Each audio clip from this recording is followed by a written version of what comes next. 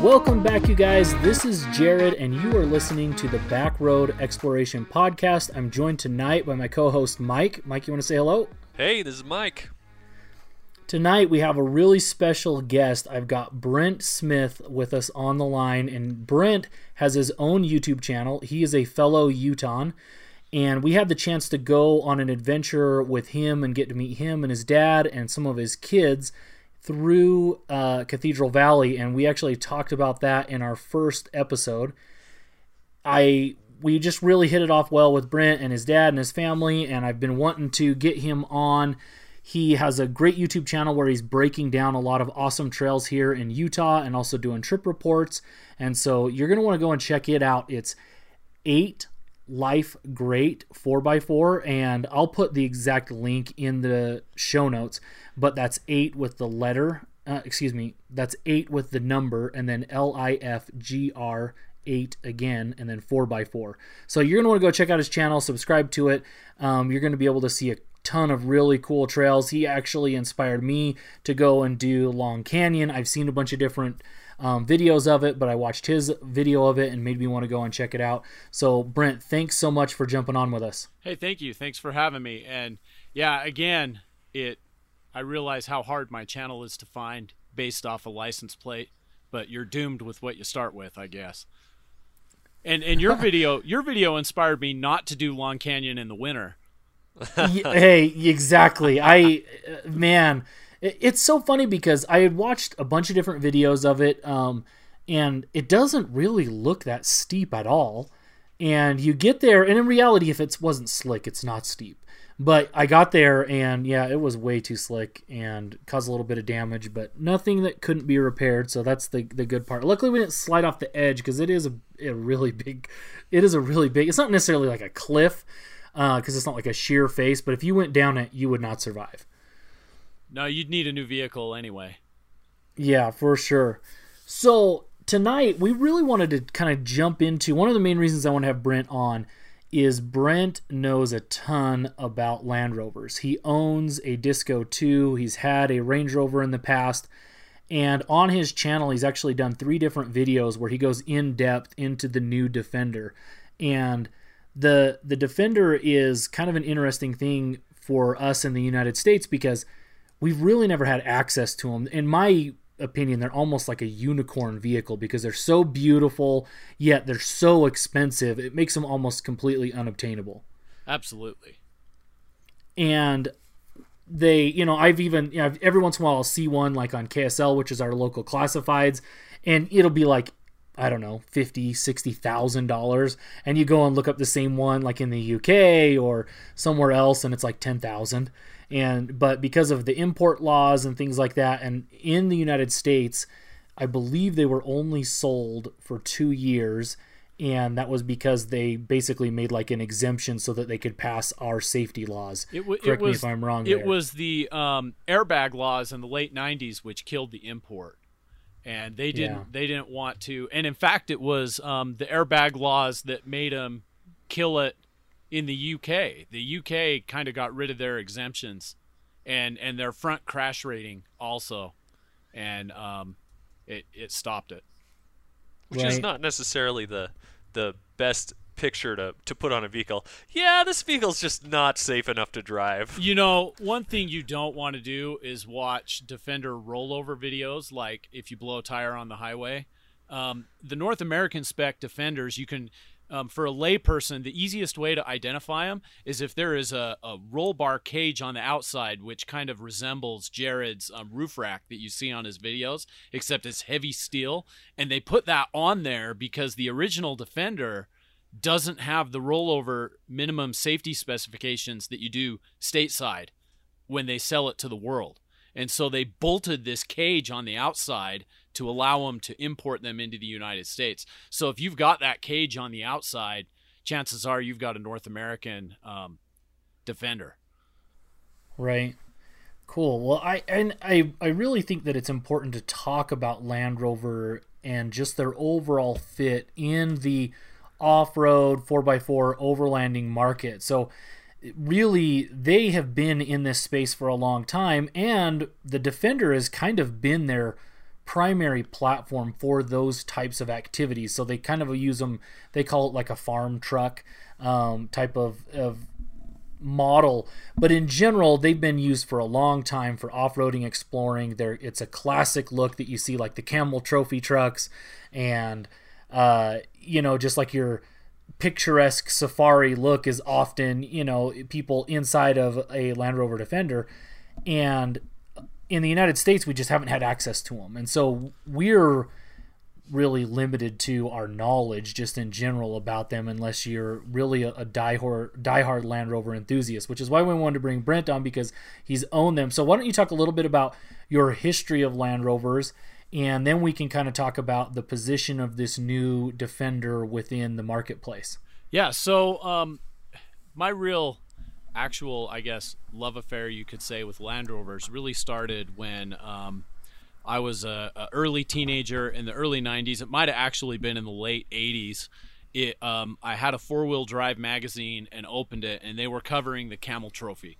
And a lot of people who were kids at this time who were in the off-road environment knew about this this trek that they did in third world countries, and it was a competition. It was absolutely phenomenal. There's a YouTube video called Land Rover the Camel Trophy Years, and it's like ripped off of VHS, and it goes from the 80s all the way to the end of it, and it's about an hour and 15 minutes. And if you love off-road and Land Rovers, check out that video. It'll explain it all. But anyway, at this time, the Defender, or the Discovery 1, first came out, and that was available in the United States. And I just loved this vehicle and what they were putting it through in essentially what was stock trim. Other than some safety stuff that they added, all they really did was what they call the Camel Cut, which is a cut of the sheet metal in the rear that allows for greater articulation over the stock vehicle. Other than that, they were essentially stock, doing everything they did in the Camel Trophy. And at about this time, you started to see Discovery 1s hit the United States in places like Moab, and we went annually. So I really just always wanted a Discovery, and finally just bought me one. And the Discovery, we could talk for, I have a 40-minute YouTube video on all of the potential issues with buying an old Discovery, so we'll leave that aside. But needless to say, the Discovery 2 almost forced Land Rover to leave the United States because of its reliability issues, which mainly stemmed from the V8 engine. At the time, the V8 engine in that vehicle is from a 1960s Buick block, and they've just modified it. And the tooling at the end, because they knew they were canceling going to the LR3, they didn't update the tooling because they didn't have a lot of money, and it caused a bunch of head gasket failures and expensive repairs, and it became one of the most unreliable vehicles of all time in the United States market. And so I was hesitant to get one, but the price was right. I was in the market, and I grabbed a 99. It became to be awesome. And I love that so much, I decided to get a modern Land Rover, which was a 2003 Range Rover, which again that year had the BMW engine. And so it was kind of a don't buy this. So the depreciation was super low. And I absolutely loved it too. So I've had experience with the classic Land Rover and the newer style with the air suspension, independent front and rear. So I think, and I've done technical trails on that. So while I'm not an expert in all the newer ones, I think I have a pretty good background on what Land Rover was, what they are now, and where they're kind of going. So Land Rover has a pretty good reputation, at least in the Discovery 2 era, and maybe 10 years ago. They have a good reputation for being off-road capable vehicles, and they also have a little bit of a bad reputation for being unreliable, as you talked on. How have those held up as far as you're concerned, both their reliability potential issues and their off-road ability? Now, right out of the box, the Discovery 1 is probably your go-to, and that's your Camel Trophy workhorse. And the main reason why is the Discovery 1 is just a little bit smaller, which is nice for the type of trails we do. And it has it's the LT230 transfer case. It is the heart and soul of what a classic Land Rover and a classic Defender is. It's the same transfer case. It has a 3.7-to-1, if I remember right. Someone will, well, if this was a YouTube video, they'll correct me in the comments, but it's nearly a 4-to-1 transfer case like your Jeep Rubicon. And they were throwing these in the early 80s at the time, right? They were coil sprung before the Jeep TJ was even dreamed of being there. So they had a leg up there, and this is a all-wheel drive or full-time four-wheel drive transfer case with a center differential lock high and low. You had a full floating axle in the rear, just like big trucks or a Land Cruiser. I mean, it was made. When they went to the Discovery 2, they made a couple changes, and a lot of them I liked. They started traction control. The very first version of what Jeep would have, or A-Track for Toyota. So they had your ABS traction control, and it was kind of I don't want to say it was super aggressive. It was almost a passive system in that you need a lot of wheel spin to get it going, and it got a lot of bad rap compared to the Discovery 1. Because of that, you really needed to learn how to throttle modulate in order to get the ABS sensor to do its thing. And once it works, it actually works really good. But the biggest thing that everyone harped on is they threw that same transfer case in, but the engineers or whoever, they said, well, we don't need a center differential lock because we have traction control. So you basically had a low range all-wheel drive. There was no locking center differential. You can check YouTube videos. I made a YouTube video on why this is bad, because you get one wheel in the air and you can be stuck with a unlocking center differential. But the beauty is that center differential was still there. So as time progressed, people found ways to connect the linkage. In fact, on mine, I bought on eBay a Discovery 1 shifter and connected it right up. And the light works even. Like, it was never there from the factory, but I can lock in the center differential and the light lights up. Like, it was there. They just never put it in the shifter. And in 2004, they put it in there. So if you're looking for a Discovery 2, the early 99 2000s is your best bet. 2004 is arguably a good one too. When you hit 2001 through 2003, those were the years that almost sunk Land Rover. You have a couple issues with brake pumps, oil pumps, which should be addressed by now. The head gasket issues are prevalent. We can go into that, but the other thing is they stopped putting the actual differential lock on the transfer case. So if you buy one of those and you want to off-road or do some overlanding and you want that center differential lock, it's not there. You have to spend $1,000 or whatever it is to actually get the gearing hardware and bolt it back up. So those are some things to look for. Cool. Yeah, thank you. I think that. So what specifically about the Land Rovers, besides, you had mentioned that you had seen these other, these cool Camel Trophy videos and things like that, that kind of pulled you in. What else pulled you in to say, like, man, a Land Rover just seems like what I want? So, I admit this when I do vehicle reviews, is I found my Gmail account has XJ in it that I sent you guys to connect, and that's because I really love the Jeep XJ Cherokee, and I always wanted one. I was searching for one.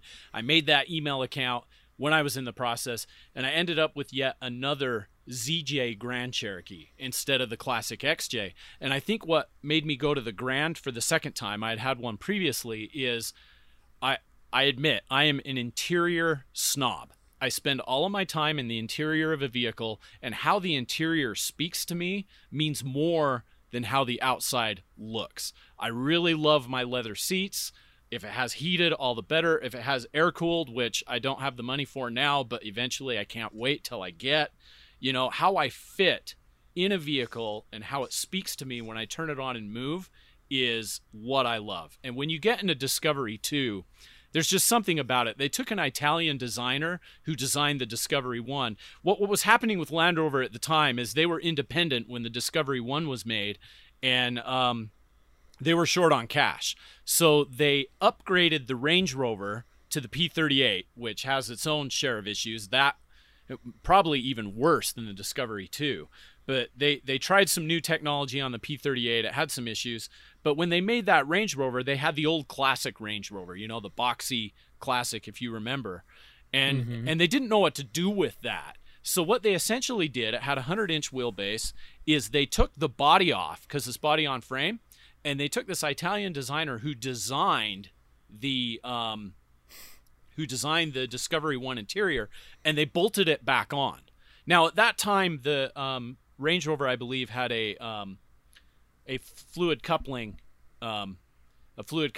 transfer case, and they put the LT230 back in, probably to save money, which was better because the LT230's helical geared, and if you've dealt with fluid couplings, I'm not a fan of those. They don't seem to last. They're supposed to be more smooth, but for the stuff we do, we want geared, over even chain driven. But anyway, so the Discovery 1 was really a Range Rover with this radical body on. They put the stadium seating on. You have the Alpine windows. The doors are kind of Defender-like. It's very British in that it's narrow and tight, and some like that, some don't. It's kind of a intimate feel. The lighting makes it a greenhouse. You can see the road perfectly. I mean, it just speaks to you. The leather is high quality, which I really like, meaning you can set it in your garage, and even 20 years later, you open and it's like a furniture store. It's like R.C. Willey, like brand new leather smell still 20 years later. I mean, it's not vinyl at all. It's just high quality. And for me, mainly, it was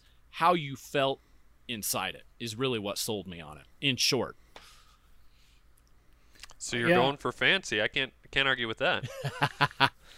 Yes. Well, and I think that really kind of explains kind of what Land Rover has done in the United States, which is they're a luxury vehicle, and they're a luxury vehicle that happens to have this off-road heritage that they have tried pretty hard to stay true to, when in reality it's kind of they're really in an interesting place, in my opinion, because they have made this shift where they are a high-end luxury vehicle, and yet they're incredibly capable and well-tested off-road. And so it's kind of an interesting thing, because you have a lot of people who are buying them, like the LR3, the LR4, and now the new Discovery, that really have no intention whatsoever of ever taking them off-road, yet they have all of this off-road heritage and history. And that's where kind of shifting our conversation over to the new Defender, where I'm most kind of puzzled a little bit with the Defender, because I'm not exactly sure. I guess I've come to the consensus that the goal of it is to replace the LR4, even though technically the Discovery, whatever, I don't know if they're calling it Discovery 5 or if it's just the Discovery, is the replacement, quote unquote, for the LR4. But to me, it's not, because it's a totally different vehicle. It was way more shifted, in my opinion, towards the more Range Rover-esque models. And now they're bringing over the Defender to say, like, hey, we're still going to create this off-road capable, high-end luxury vehicle, but it's not necessarily like the Range Rovers or the Discovery. But so what are your thoughts on that, Brent? So I'll kind of approach that. You hit a number of things. I think a lot of the image of the Defender in the United States would be, the negative image, I should say, would go away if they'd call it the Discovery 5. And just call this new Discovery a new thing. I definitely agree with that. But to understand it from Land Rover's perspective is a little bit more complicated. And we'll shift to that Range Rover I bought, that 2003, which was one of the first of what enthusiasts call the modern Range Rover. You have the classic Range Rovers, which are your solid axles, coil sprung, and you have the modern Range Rovers, which are independent front and rear and generally with an air suspension. So what happened at this time is Land Rover was sold and BMW bought it. And they knew they needed to replace that P38 Range Rover because, I mean, you're using that Buick block aluminum V8 with tooling issues in this expensive luxury four-wheel drive when the Grand Cherokee at this time in 2003 is running that 4.7 liter with a ton more horsepower, and you think 2003, that's your 100 series Land Cruiser with the venerable 2UZ FE V8, which we all know can go forever. So they had some issues with the powertrain. So BMW said, hey, we need to make a Range Rover, a luxury Range Rover. We want it on-road performance to be the best SUV possible. but we do not want to sacrifice any off-road credibility, and it has to be better off-road than the outgoing Range Rovers before it. And that was really tough. And I'm an engineer by discipline, and that's what I got in college, graduated in college, and went out in the workforce in. So this was an interesting story to me because the engineers had an unlimited budget. So what can you do with an unlimited budget? I mean, even Jeep with the Wrangler really doesn't have this. And so the engineers said, okay, we got to beat this on-road spec, but maintain the off-road credibility. How do we do that? Well, we want to go independent front and rear just for the on-road performance, but we got to maintain the off-road performance. So we're going to do what we did with the P38. We're going to have the air suspension, but we're going to tweak it a little bit, and we're going to cross-link it.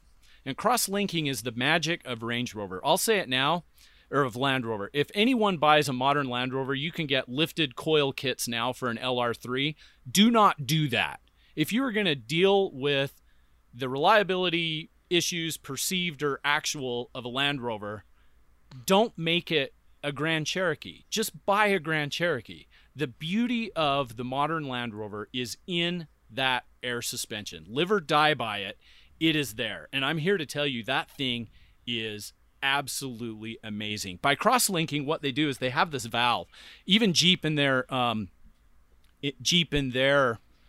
air suspension doesn't do this, but it has this valve that when one wheel gets pushed down, it shifts the air to the other wheel and makes it force articulate. This happens in 4-low at low speed, and it articulates like a solid axle. And they created the bladders so that you can actually have pretty good articulation for an independent front and rear vehicle.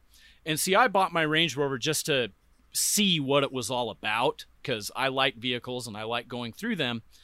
And I was intending to do it as a daily driver. But you'll notice, if you watch my channel, is I did a San Rafael swell trip with the Disco 2.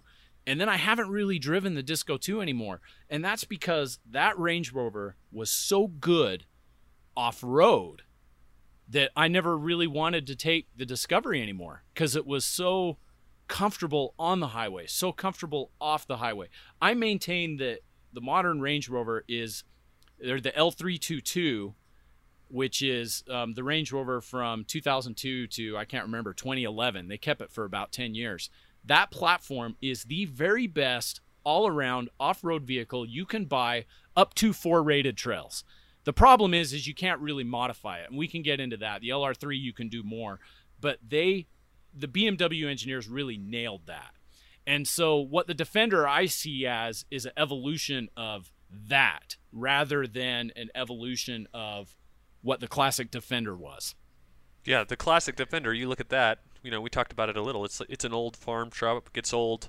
It's big. It's reliable. It has old tech. It's got solid front and rear axles, locking diffs, and which is hard to beat. It's interesting to me how all the companies have tried to switch away from that, when in a lot of ways it feels like if you want the best off-road capable vehicle, the best thing you can do is give it solid front and rear axles and locking front and rear diffs and center diff, and it's hard to find any vehicle that has that. It's interesting that everyone has gone away from that, but I think you gave us a good theory on maybe some of why that is the case, because everyone wants a little bit better on-road performance.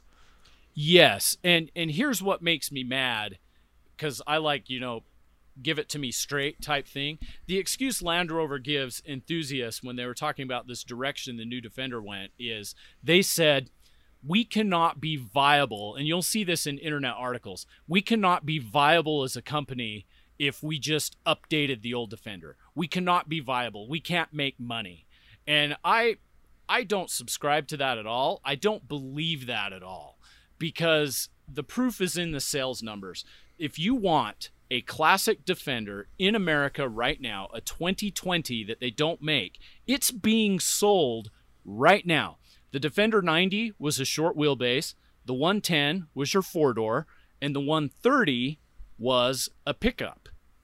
And Jeep is doing that right now with the Wrangler. You can buy your Defender 90 with all of the modern safety stuff and solid front and rear axles. You can buy your Defender 110 you can buy your Defender 130 and kit it out just like you could the 1980s, but with all modern stuff. And Jared's got one in his garage right now, and they're selling over 200,000 units, and the Rubicon trim is not cheap. And so to say that there's no market for this ultra rugged off-road vehicle, I don't buy that. And I'm kind of interested to see how my theory plays out with the Bronco, because Bronco, they want to be better than the Jeep, and the new Bronco is going to have everything that the Wrangler does or the old Defender, except for that solid front axle. And because of that, the reviewers are going to say, oh, you could write the review right now. Oh, the 2020 Bronco, great. You get Ford Ecotec power. You can remove the top. It's what everybody wants. But that last little 3% edge is going to go to Jeep because of the solid axle. But it's better on highway. But most people, they want that performance. I mean, kids grow up thinking, hey, I want to buy a Corvette or whatever sports car. And they never go to the track. They just go because on paper it was cool. You know, there's a lot of us. I mean, how many of us really do the full potential of our Wrangler even? But you buy that because, you know what, it's good price and it's the best. So I don't really like that excuse. I think Land Rover missed an opportunity to actually compete with Jeep on the high end of what technology Land Rover has to put into a solid axle vehicle. So I'm kind of sad they didn't do that. Yeah, it makes you wonder, you know, maybe they just really don't want or think that they want, or maybe because they're a luxury brand, they think they don't have the same market as Jeep. But I agree, Jeep is putting out extremely capable off-road vehicles. I love my Toyota 4Runner. I think it's an awesome vehicle, but there are times I wish it had a solid front axle because it would be more capable off-road if it did. My first impressions, actually, of the new Defender, I like it. But what's so puzzling to me is if I was a die-hard Defender fan, which I am a die-hard Defender fan in that I love to see the Defenders. I love the look of them. There's some really cool guys out on Instagram and stuff who have built some up in the UK and in Wales and things like that where they're absolutely incredible to some of the stuff they're doing in them. And what is so puzzling to me is I don't see those guys buying this new Defender.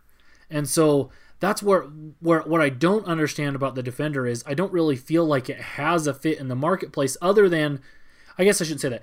It just not as the Defender. I really think what you had mentioned earlier is true. It's that they need to call this new Defender just the Discovery 5, and then it actually makes sense to me because it is probably, and from Scott Brady and Matt, I can't remember his name.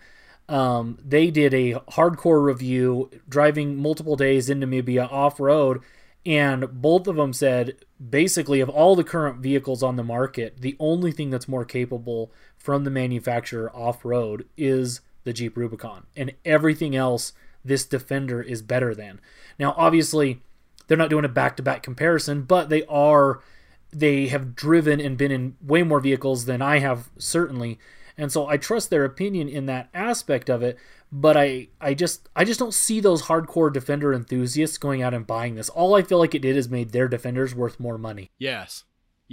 And I agree with that. I think they definitely decided that we're not going to go back to the past. We're going to put everything up to the modern Defender, spec. And I think that trip to Namibia and also some of the trails they were doing on Moab were actually quite impressive to me for their prototype mules when they were getting them out there. And they were out there to be spied on. The time of the year they were in Moab, they wanted people to take photos of them doing these obstacles and where they were in Australia and places like that. And that's very telling to me on how confident they are in this vehicle. And one of the things I really liked is driver fatigue was a high priority for them. They engineered this so that you could go to the field and back without being tired. And that's what I liked on my L322 and noticed the most. And that's what Scott Brady and those guys harped on this new one. And the fact that the engineers have actually unofficially basically admitted they've tested this with 35-inch tires with just a spacer lift. And honestly, I was pricing a couple of them out. The Land Rover USA website has kind of changed. I was able to get them for a little cheaper in the spec I wanted. I don't know what's changed, but you're looking at, for the cost of a GX 460, which really should be its competition, for the cost of a new GX 460, you can get one of these with the off-road package already on, all of the new terrain response, which includes a rear locker. You get the roof rack, which has like an absurd 320-pound dynamic load capability. You get payload that's like 1,900 pounds. And onboard air compressor automatically. You just punch in the dash, I want 15 PSI. And then when you get out off the trail, you type in 40 PSI or 38 or 35, and it pumps it right up. You get a onboard water system. I just saw that. That was new, actually. That wasn't when they originally came out. So you get an onboard water system, and I think I was and a winch. And so basically, for what we do, up to, I said the Range Rover was the best up to a 4-rated trail. The Defender now could capably get you over Golden Spike, which is about a 7 on the Moab rating scale, and that's what I like to build my stuff to, and you're done. I don't have to buy a roof rack. I don't have to buy a winch. I don't have to buy... It's all factory warranted. For the Explorer, the Defender is right there. I mean, everything you want from the factory. You don't have to modify. You don't have to lift. It's there. Maybe their tire spec I don't really like. I wish they had 17-inch rims, but 18-inch, I think they come with Duratrax, so that's not even a bad tire. Right from the factory, between 57 and 65,000. So right there between where a Jeep Rubicon ends and where a GX 460 begins. And that's actually an incredible price point for what you get. Yeah, it seems like they put out an awesome vehicle. I spec'd one out when it first came out just for kicks and giggles, and I love that it has a 7-seat option. I'm always, any vehicle I ever look at, that's a requirement for me. And that's one of the big downers I have with the Jeep, is I can't fit enough people in it. So that's another thing I love about it, is there's enough room. It's super capable. I love you can get it from the factory with a really cool cargo box out one of the side windows, which is pretty cool. I think they've really marketed it well as an off-road capable vehicle. It's just a matter of, is it enough? Is it too expensive? I wonder how it's going to do in the States. We'll have to see. Will the market buy into the air suspension? That's really a big question I have. You're always worried about a bag failing. These bags nowadays are they're proven technology. They've got them on the new Hummer replacement, the Oshkosh, can't remember the name of it. It's all air suspended now.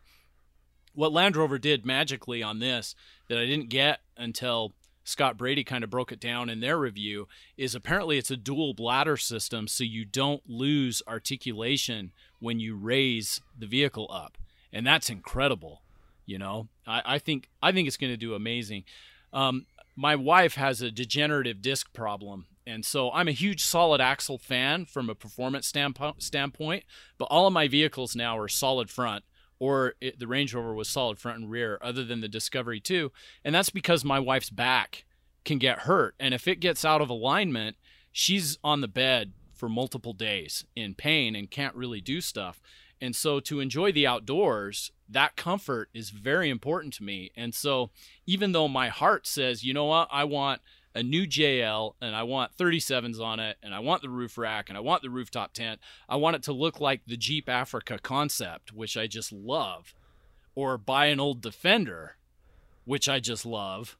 The truth is, I probably may end up in a new Defender just because of that performance to comfort factor, especially if it depreciates. I mean, geez, then it's a win-win, right?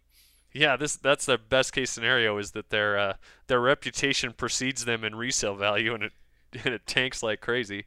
That's the other thing that I've noticed in our trips anyway, is a lot of times people are so worried about the absolute best off-road capability, but there are a lot of vehicles that are extremely capable off-road and could do so many amazing trails. 90% of what you're ever going to want to do. Absolutely. And I think that's a great podcast idea for you guys, or get me back or what. But we could talk for hours on where do you go when you buy a vehicle? Because modifying a vehicle is a hobby in and of itself. And I've got ideas on that, and I'm sure you guys do, on just kind of picking to a specification on what you're trying to go to and meeting that. And I look at the new Defender, and right from the factory, everything I want is there. One concern I have, and I want to go to the factory and see one of these, is Land Rover is starting to put the intercoolers for their turbos, because everything's going turbos, in front of the wheels. If you look at the Discovery 5 with the bumper removed, there are intercooler radiators like right halfway to the midline of the tire. And I'm sure you guys are already going, oh man, what's that going to do to my approach angle? And you're absolutely right. And the engineers in that have made hints that you can't really modify the new Defender bumper because of cooling, quote unquote cooling. And I don't know if it's because of ducting or if they've spread those radiators out in front of the wings. And if they did that, that might be a deal breaker for me, because we come off camber quite a bit in Utah terrain on an angle, and you kind of nosedive on that corner, right? And you want to hit the tire or the bumper. You don't want to crunch the bumper into a radiator and be dead. And that is probably my biggest concern that no one has ever really addressed. Yeah, I'm very intrigued by them. When I was looking into what vehicle I wanted to get, I was really, really interested in the LR3s for a couple of reasons, and something that I think that Land Rover does really well, and you had kind of mentioned it, is the cockpit feel is really nice. You sit really high in the vehicle, and they're really boxy and tall, and so I really felt like you could see so well. You're up high, you're looking kind of just the position of the seating, and then they're extremely comfortable because they're a luxury vehicle. And it's funny because that's very contrasty to the Jeep, where I don't feel like you sit super high. Your visibility is terrible because the windows are all tiny. But so I almost went the opposite direction in picking up my Jeep. But to me, the LR3 was a super intriguing vehicle, and 100% I talked myself out of it because of the air suspension.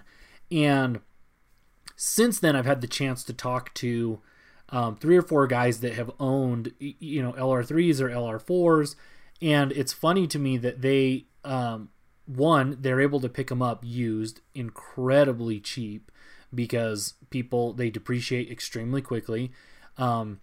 And around 100,000 miles, you're going to start having issues with that air ride suspension. And so a lot of guys that are using them for really heavy exploring and off-roading are picking them up for anywhere between like $5,000 and $10,000 with around 100,000 miles on it, which blows my mind for a vehicle that started out at 50 or 60. And they are basically just you can buy a replacement kit, you put in the new air ride suspension, put in new bags, and they're running well. There's a guy who follows us on Instagram and on YouTube, M. Lars. He picked one up for super cheap because it was in limp mode when he bought it. And I can't remember. He told me how much it cost. I can't remember the number, but it wasn't that expensive. He replaced it all and has since driven it for another, I believe, 80,000 miles or 90,000 miles. So he's at like 250,000 miles, and he had to put a mild amount of money into the air ride suspension.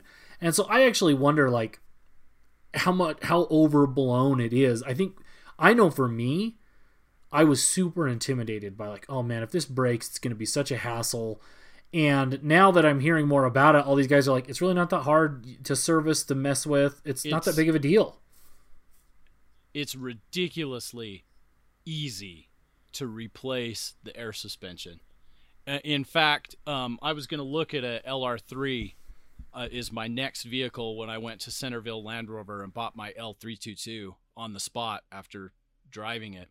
If I would have bought the LR3, chances are I'd still have it, because the LR3 gives you the modifiability that the Range Rover didn't have. You can buy sliders for it. You can buy bumpers for it. You can get the armor that I needed to meet that specification to cross the Golden Crack. As far as technical ability goes, that's as far as I want to go. The Golden Crack, I want to be able to cross it on Golden Spike, which is a trail in Moab, and then maybe Moab Rim if I'm lucky. And usually they kind of go hand in hand.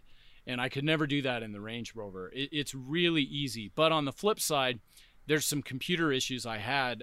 I'll tell you the bad part when I sold the Range Rover is we went to the Winter Jamboree down there in Sand Hollow, and we did a trail, and everyone was amazed that we took this Range Rover on the trails we did. And I had like Blizzak snow tires on it on crappy 19-inch rims. It was ridiculous, the stupid rim size and the tires I had.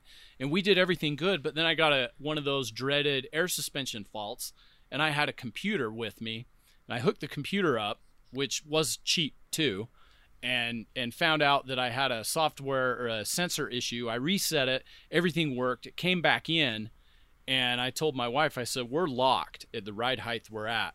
We have it was bone stock at the time, LX 470 at home. We can swap vehicles and finish the trip. And she said, let's do that. So we drove home. It never left me stranded. And we finished the trip in the LX 470. And I was nervous that I'd have this failure all the time. Well, the problem is I bought a sensor, and the sensor was bad right out of the box. So I thought I'd swap the sensor and everything would be fine. Well, I swapped the sensor. It didn't fix the problem. And so I started chasing wiring down. And that's when I decided to sell it. And I sold it to a buddy. And in typical Land Rover fashion, if a Land Rover knows you're going to sell it, it'll spring leaks or start to break. We were meeting at a Walmart parking lot. I turned into the Walmart parking lot, turned in, and I get a ding for the check engine light, and it goes into limp mode. Like, it's never done limp mode. I'm meeting a buddy to sell the vehicle. I've got a transmission fault. And we talked about it, and the buddy kind of trusted me with my history of vehicles, and I'm telling him, I'm saying, I don't think it's a transmission fault. I think it has to do with this, and but it could be this. So I'm willing to knock you down some price point in case it was a transmission error. And he said, I'll take that risk. And it was like your buddy. So he got it for a song. And here I am now doing every issue. And we joked about this at Cathedral Valley. My Lexus had every rare, hardly any 100 series has this issue. Mine had every single one of them. I put thousands of dollars in parts into my Toyota. And I called up my buddy a while back and I said, just curious, how did that Range Rover do? I was stressed that he was going to have thousands of dollars of repairs. And he said, you know what? We thought about it. I bought a sensor in the rear. I said, I did that. He said, well, mine worked. So air suspension fixed. Cost him $50. And then he said, we decided before we did the transmission fault, he bought a solenoid kit, because that was the fault. But I also had a misfire. He said, the misfire was easy. I thought I'd fix the misfire first. He changed a coil. It was like $50. He put $100 in that, and he's driven it 20,000 miles. No issues. Wow. It was those two parts. And he's like, how have you been doing? Well, I had a brake booster that I had to get a rebuilt one for $700. I had gas spewing out of the gas cap in Colorado. It cost $500. Actually, I think it was $600 or $700 for all the parts I had to replace on that. I had issues with the suspension and rotting tires, and I had to put the lift kit on. I mean, I put thousands on the Toyota. So the downside is if you're not mechanically inclined, and I said this on my other video, stay away from Land Rover. If you're going to have a buddy at a shop do it and pay shop rates, it's going to cost you a lot of money. But if you like playing with Legos, that's how I like to say it, and you can follow Lego instructions, buy the LR3, man. I mean, especially that Ford AJ V8, the Jaguar AJ V8, that's proven 200,000 mile plus motor. I mean, that's the steal on the market right now is the LR3, but they're really getting hard to find. Yeah, they're getting really hard to find where they're not already high mileage, and so. Yes, the LR4 V8s, they get timing guide issues, and those are expensive. I'm starting to look at that. If you want to enjoy the modern Land Rover off-road with all of the best options, you really need to consider the first-generation Range Rover Sport, which is essentially a shortened wheel-based LR3. Everything else is almost exactly the same, or the LR3. And that's your best bang for the buck right there. Yeah, I totally agree.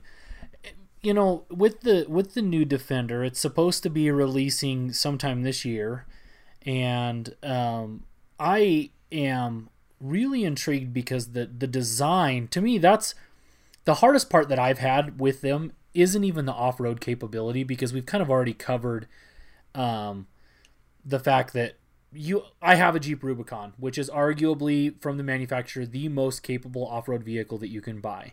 And I do not push it to its limits, even close.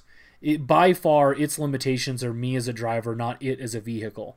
And so I'm not super concerned about the off-road capability of the new Defender. I think that it's going to be fine, especially for the type of off-roading and exploring that we're doing for the most part.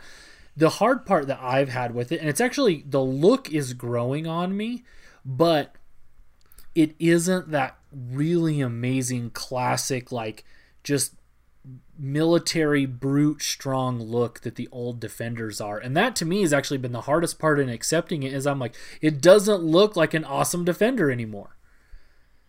No, that front end, like a lot of people, really gets me. I think they nailed the side, and I think the back works really well.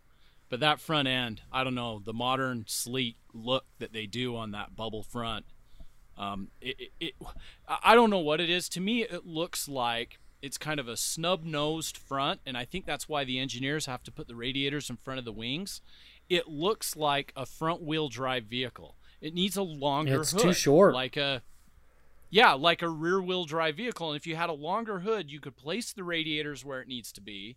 And even the headlight design looks good to me. I think it's too short. To me, I think that's what's getting me on the new Defender.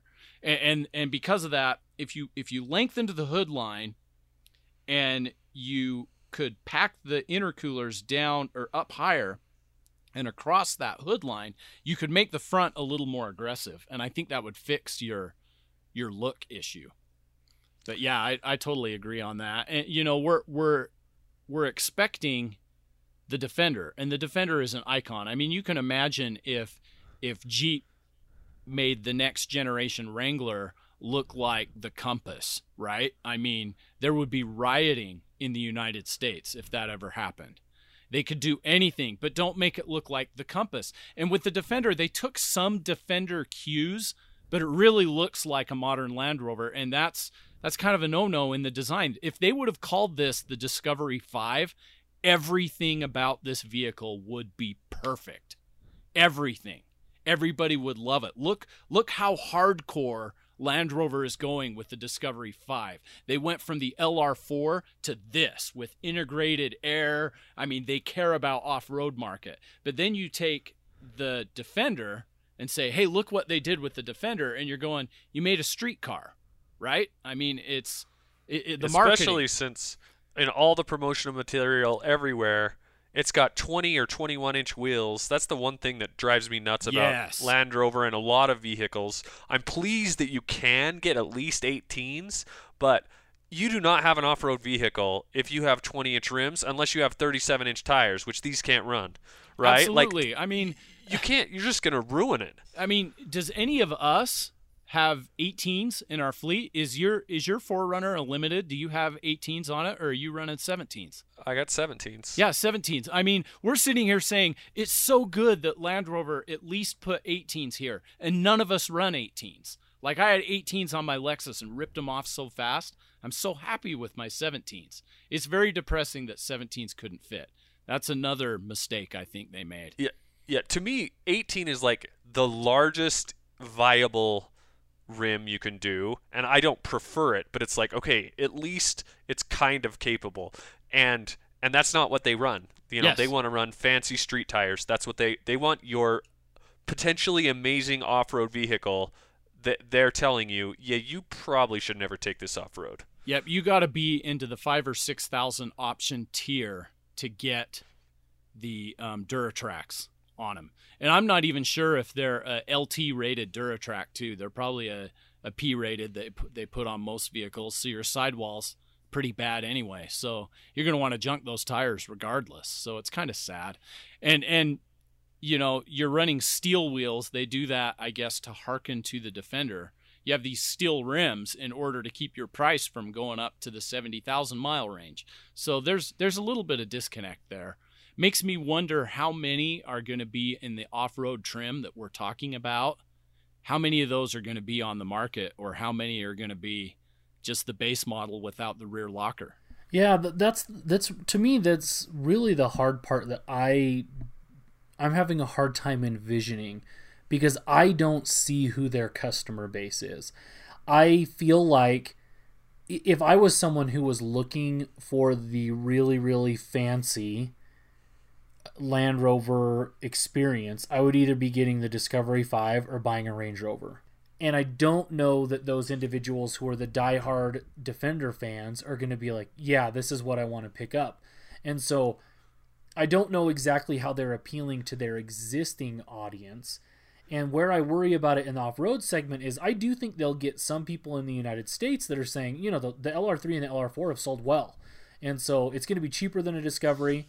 And so if you want to get something that looks cool, it has a different look, it's unique, it's going to have all the luxuries that you want, you're going to get, but then you're not going to have that off-road package. So for those of us who are looking at saying, hey, I want to pick up the off-road version, maybe 2 or 3 years down the line, pick it up for maybe 30 grand where it's selling for 60 brand new, and I can get something that's basically been used as a soccer mom vehicle and pick it up and use it off-road. I'm just not sure how many of those off-road ones are actually going to exist on the marketplace.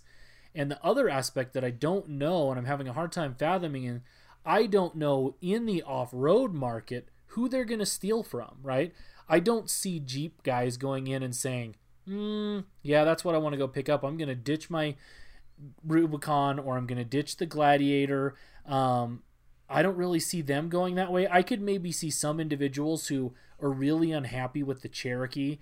The Cherokee Jeep did do with the Cherokee what you had mentioned, is they basically took the Cherokee, the XJs, and turned them into a crossover, basically.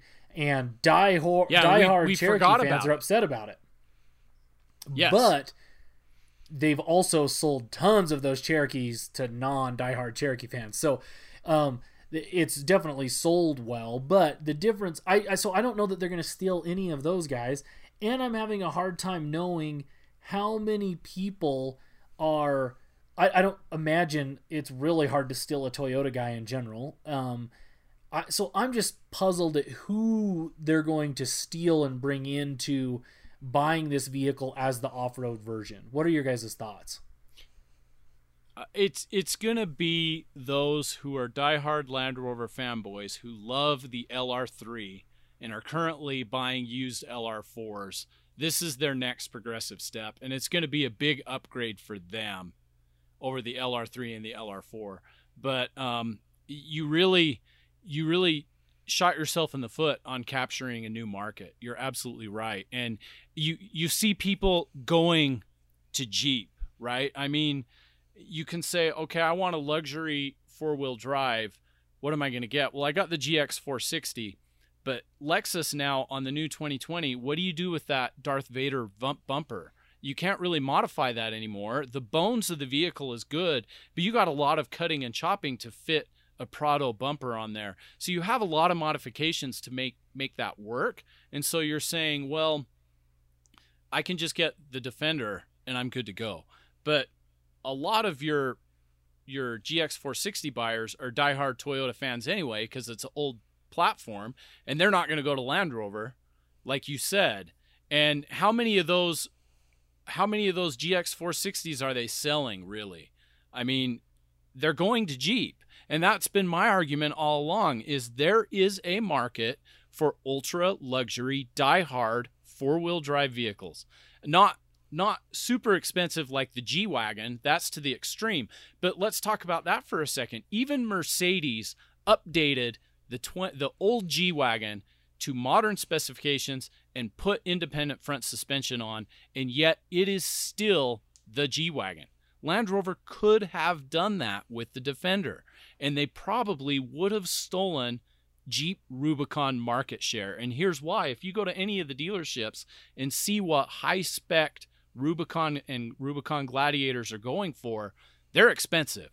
And someone might say, you know what, I'll spend an extra $15,000 or $20,000 to get sonars when I do water crossing, to get independent front and rear air, to get all my onboard, I don't have to buy roof rack anymore. You know, I'll spend another 15 grand on top of my Rubicon to get all of that, right?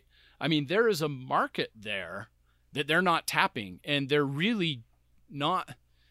you hit the nail on the head. They're really not attracting any new customers. I don't think they will, especially with the Bronco coming out. What do they have over the Bronco even? It just seems weird.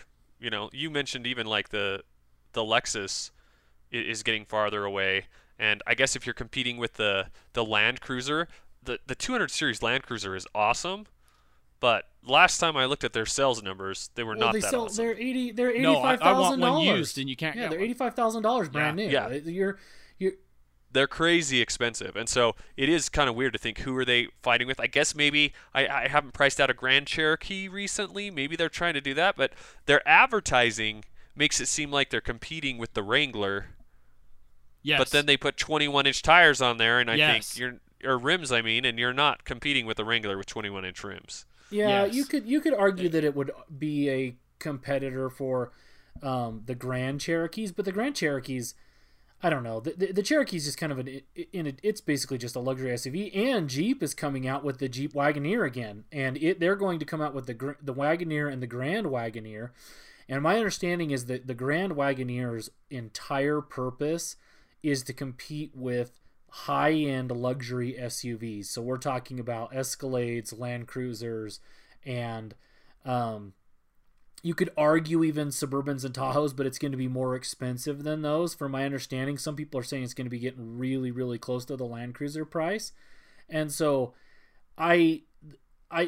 and then they'll have that'll be the Grand Wagoneer, and then they'll have the Wagoneer, which no one exactly knows what that's going to be. Basically, they need a 7-seat vehicle because they don't have a 7-seat vehicle. But with them releasing that as a 7-seat vehicle, I still don't see any Jeep people jumping on board and buying a Defender. And like we've mentioned, you can hardly get a Toyota person to even think that another vehicle that's not a Toyota even exists. And so with those main criterias, it's near impossible for me to imagine who they're stealing. Now, I do think you have a good point in that there are a lot of guys who are hardcore Land Rover fans who love the LR3 and the LR4, and while they may be upset that this isn't as cool looking as the Defender, I don't feel like it's a large step back in looks versus the LR3 and the LR4. I actually still like the LR3 and the LR4 look better, but I do like the Defender enough that I don't think they're going to be turned off by it. No, there's some LR4 owners on the forums I'm at, and they pre-ordered their Defenders when it was announced. So that's who your market is, but that's not a huge amount of sales. And that's when you go around and you say, and you arrogantly say there's no market for a rugged luxury SUV, and then you make a vehicle that appeals to audience that's selling, so many thousand per year, and everyone comes back and they say Land Rover is selling more vehicles than they ever have. Well, that's true too, because back in the day they had the Disco 1 and the Range Rover in America. That was it. You had two cars. Now you have the Evoque, the Range Rover whatever, the Range Rover whatever, the Range Rover whatever. I mean, and they all look the same.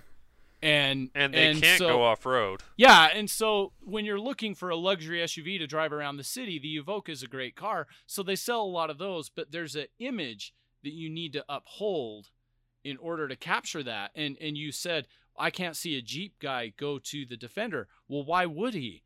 The Defender is in their product right now. I said that the 90, the 110, and the 130 is at JeepUSA.com. Yeah. Go spec it 100%. out. I mean, it is there.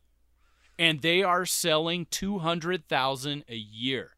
And prices of the Gladiator were off the charts when it first came out. They were selling for $65,000. Now they've come down a lot. Like I'm really, really tempted by the Gladiator. I'm not going to buy one yet, but just for fun, yesterday I was looking again at them, and I found one that was awesome for $49,000. It's the Rubicon edition.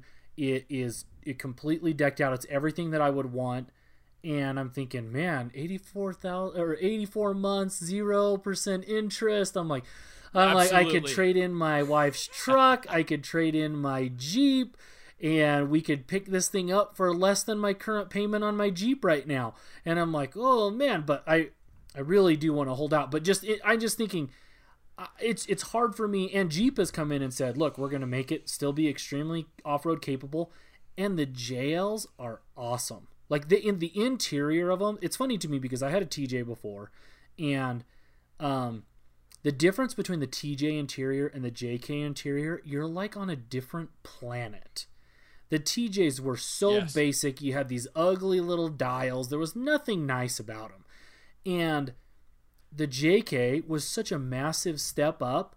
And I would have, like, it's kind of like the step up, it's like almost like high school to college. That's kind of the step up from the TJ to the JK. But the JK to the JL is like going to the professional level. It's extremely nice. And the interiors, if you buy the leather interior, to me, you are driving around in a luxury vehicle. And it doesn't have a couple of things that like, you're not going to have like the sound dampening and stuff that, like, when you close the door on your BMW and it just makes that nice solid thud. But guess what? You can't also take the doors off, fold the windshield down, and take the roof off of your BMW either. So, you know, and that's why I'm like, if I'm a Defender person, or if I'm someone that's speccing them and looking, it doesn't tempt me. The number one temptation to me for the Defender is that I could get a front bench seat. And I know that that's insane because nobody wants that, and it's probably going to be so hard to find. But I've got 3 kids. I don't know if we're going to have any more, but if we do have one more, I'm officially outgrown my Jeep. And so I'm always in this weird spec of like, what am I going to get? My family doesn't come with me on all of my trips. Having a kid squeezed in the front with me doesn't actually sound that nice, but the ability to be able to do so makes it extremely tempting to me. Yeah, it needed to be, when I was speccing today for this podcast, the Defender really needed to be, with the specs we were putting on, about $15,000 cheaper to tempt an off-road enthusiast. If you could get the off-road technology they had for about 55 to 60 instead of 65 to 70, then you could start to get people rethinking the JL Rubicon, because they're saying, you know what, I get 99% of the performance of a JL Rubicon with all of the overlanding modifications plus the comfortable ride. And then I think those guys could actually go to Land Rover. And, you know, prices fluctuate and everything, and who knows what this COVID's going to do to the car market. They may have that kind of flexibility in their pricing, because if you could get everything that you can get, the onboard air, the onboard water system, the storage box, the roof rack, the onboard winch, the armor they've provided in the 18-inch package for about 55 to 60, I think you'll actually steal market share. But 65 to 70, no. Once you hit 70,000, you're thinking, I'll get a 200 series Land Cruiser. Yeah, because it's awesome. If you're getting that high, you got to get the Land Cruiser. Yeah, awesome. I totally agree. And you had mentioned this earlier, Brent, that in kind of like wrapping things up, but I do think that it should be noted that the Defender has some features that other vehicles don't. It's going to have a better capacity on the roof. It can. What did you say the load rating there was? It was like 320 pounds. Yeah, dynamic. That's above any other current vehicle. That's above Jeep. That's above 4Runner. That's above the Land Cruisers. To me, I think that's unprecedented. The hard part is, as far as I can tell, nobody cares. Like, from a standpoint of so much weight ends up on people's roof racks. So I don't know how much people are actually worried about that, but I do think that that's an important thing. Its payload capacity is above basically everything else in the class, which makes it if you're really trying to kit it out to be an overland vehicle, which is more what this style of off-roading that Mike and I, and I think you do, is more of the overlanding type stuff, in that it really is a good option. You're going to have better payload capacity, so that you can add in all that extra gear. You can have your slides for your fridge and all of those things that basically make the rest of us be massively exceeding our GVW. And so I think that part of it is actually really intriguing to me. If the suspension and things like that are as capable as it's being portrayed to be. I think that that's going to be a huge intrigue. I just am so on that fence of I just don't know who they're stealing. So I kind of want to give you guys each a second to kind of give your final thoughts on the Defender. And I guess where I'd want to go with that is, if you had the money, are you buying the Defender or are you going to buy something else? We'll let you go, Mike. I've talked a lot. Yeah, I can go first. Honestly, for the type of driving I do, I would try it. I think it's cool, and I'm not a crazy off-roader. I like to go on back roads and see where they go. And I think that this could do that in style. And it is a 7-seat vehicle, I need 6 seats anyway, but it can seat up to 7. I need the extra seats. It's got all the stuff that I want.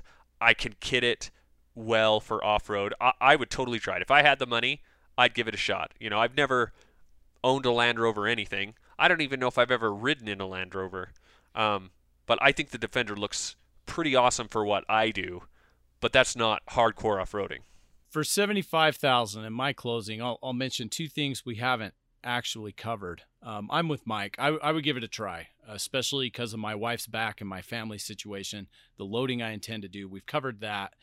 2 things that a pro and a con that we haven't hit. The pro is we didn't talk about that really cool rear view mirror they have, which ties into your backup camera. So if you have kids or gear in the back, you just hit a button on the dash, or it auto senses when you have the bench seat, and it turns the rear camera on your rear view mirror. So you always have visibility at all times. And I thought that was brilliant, because how many of us have gear just stuffed in the back on especially longer trips? I went overnight the other day and I couldn't use, just last night, and just because of my spring bar tent and all the sleeping bags, it's ridiculous how much that crowds out your rear view. So that's one feature that I like that it has, which if I had that money would draw me toward it. The con is, to get that price point I like, I've got to pick, and to get the 18-inch wheels, we didn't hit that in the United States, you got to pick the 4-cylinder turbocharged engine. And I'm just not completely sold. I'm old school. I know it's me.